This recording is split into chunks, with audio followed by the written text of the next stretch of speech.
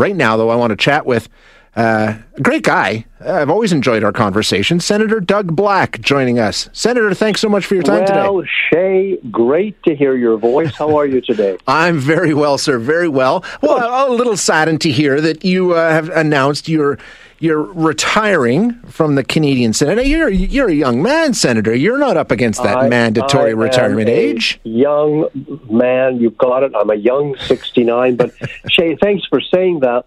But as Albertans know, when they elected me, I committed to a term limit. And I never said how long, because I didn't want to, I didn't want What kind of a term limit is that? Well, yeah, but I said, I think, between 9 and 11 years I thought was reasonable. And I feel I've worked as hard as I possibly can on behalf of Albertans. I'm proud of the work I have done. But it's now time for somebody else to have that opportunity, to have that privilege. Okay, fair enough. Couple of things I want to talk to. First of all, you got any thoughts on this China thing? I haven't heard the conversation that you guys have been into today. You know the story, though, obviously. Oh, I know the story. I know the story very, very well. And I must acknowledge that the China, I will call it the China Institute, I don't think that's the correct word, but the University of Alberta, the China Institute, have been extraordinarily helpful to me. Yeah, we had Gordon Holden on the air this morning. He's amazing. Goodness. They have been so helpful to me to try and understand these issues. And at the end of the day, my view is as follows.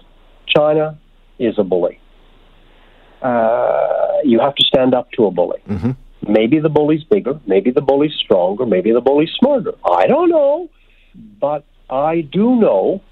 I mean, I went to pretty rough schools in Calgary growing up. The day the bully thinks he has you, he has you. Yeah.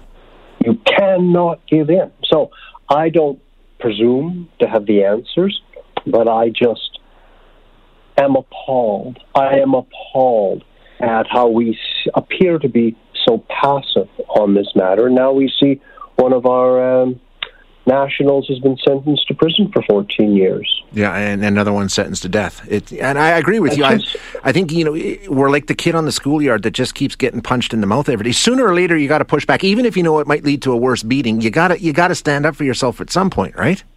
That's my view, and I go back.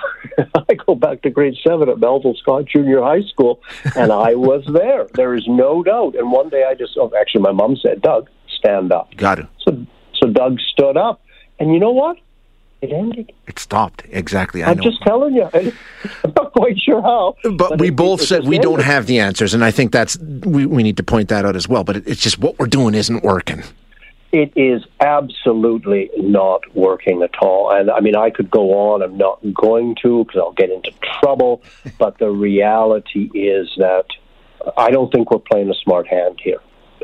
I don't presume to know what the hand is because it's not my file. Mm-hmm. But how's that working out for us? Exactly. Shay? I mean, the proof is in the pudding, right? Just saying. Yeah. Just saying.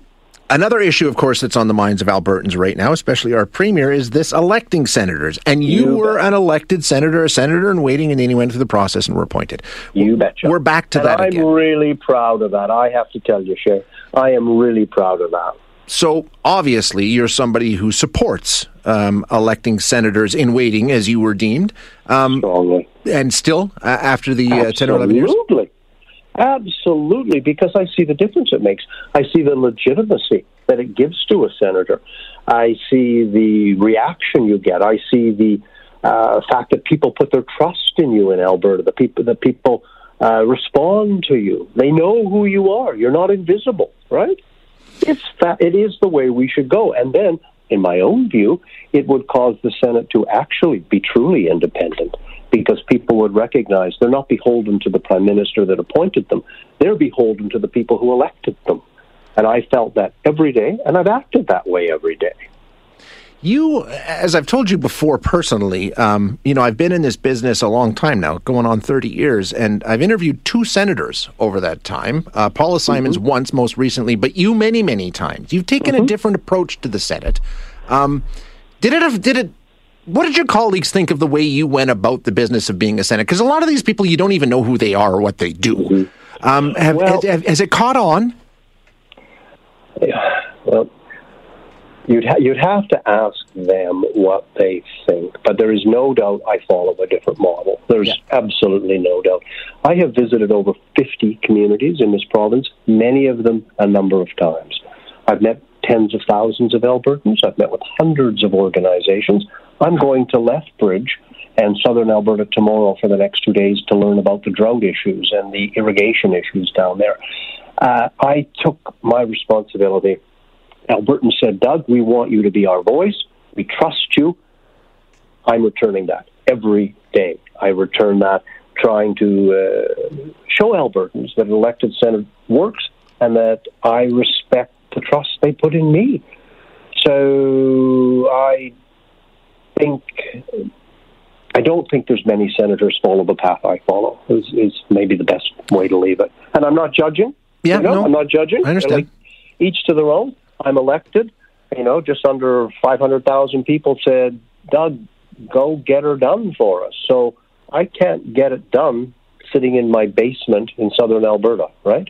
Yeah, I know. I think a lot of senators see it as you're just in that upper chamber and something gets passed along to your desk and you give it the rubber stamp and off you go. And there's not really a lot of thought or work or critiquing that goes into it. You've actually spearheaded a lot of things, and that's what we've talked about over the years. So when you look back, what are the accomplishments you're proudest of?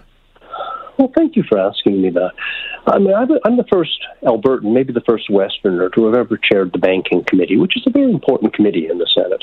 And I'm very concerned. I continue to be concerned about the lack of free trade in Canada. So we studied it.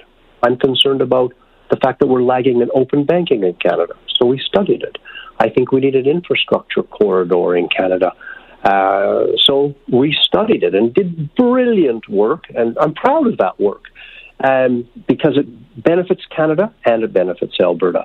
In the chamber, there's any number of times I intervened on various matters, but the work that I think that I am most widely known for is, unfortunately from my point of view, because I kind of view myself as a conciliator.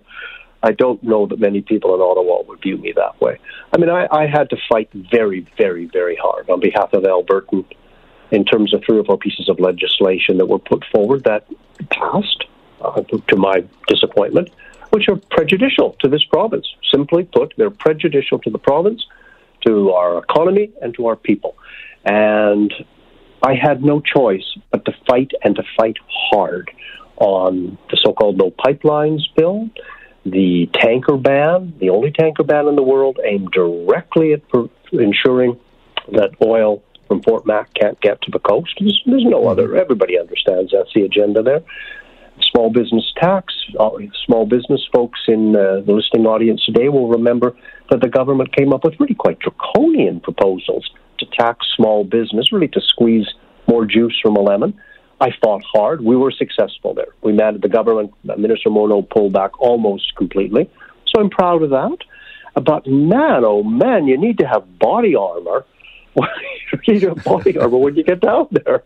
And because I put on a little bit of weight, that's even getting tight, you know?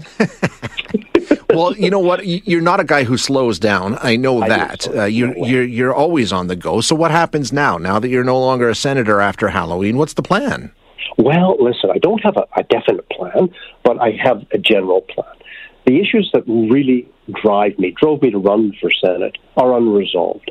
I created the concept around Alberta 2.0 before I went to the Senate, and that's building a more diverse economy to ensure that we can continue to prosper as we have had. Work to be done there, but progress is clearly being made. You look at the startups that are happening in Edmonton. Yep. You look at the hydrogen economy. You look at what's happening with agriculture, with the Health City Initiative, with AI at the University of Alberta.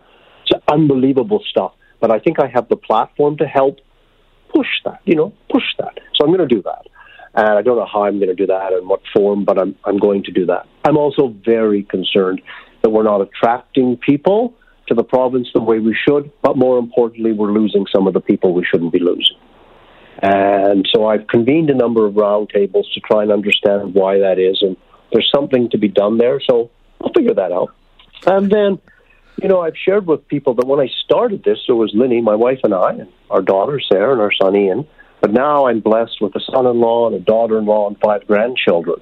So I would like to spend a bit of more time. I mean, it sounds trite, but I want to know my grandchildren as they're growing up. And current configuration, I will know the flight attendants on Air Canada better than I know my grandchildren. Fair enough. Well, whatever comes next, you know the door is always open to my studio. I always enjoy a chat. Thank you, and please, I like visiting with you, but it's so important because through you, I can communicate with thousands of whom I view to be my constituents. And through you, I just want to say to each and every one of them, thank you, thank you, thank you for your support to me.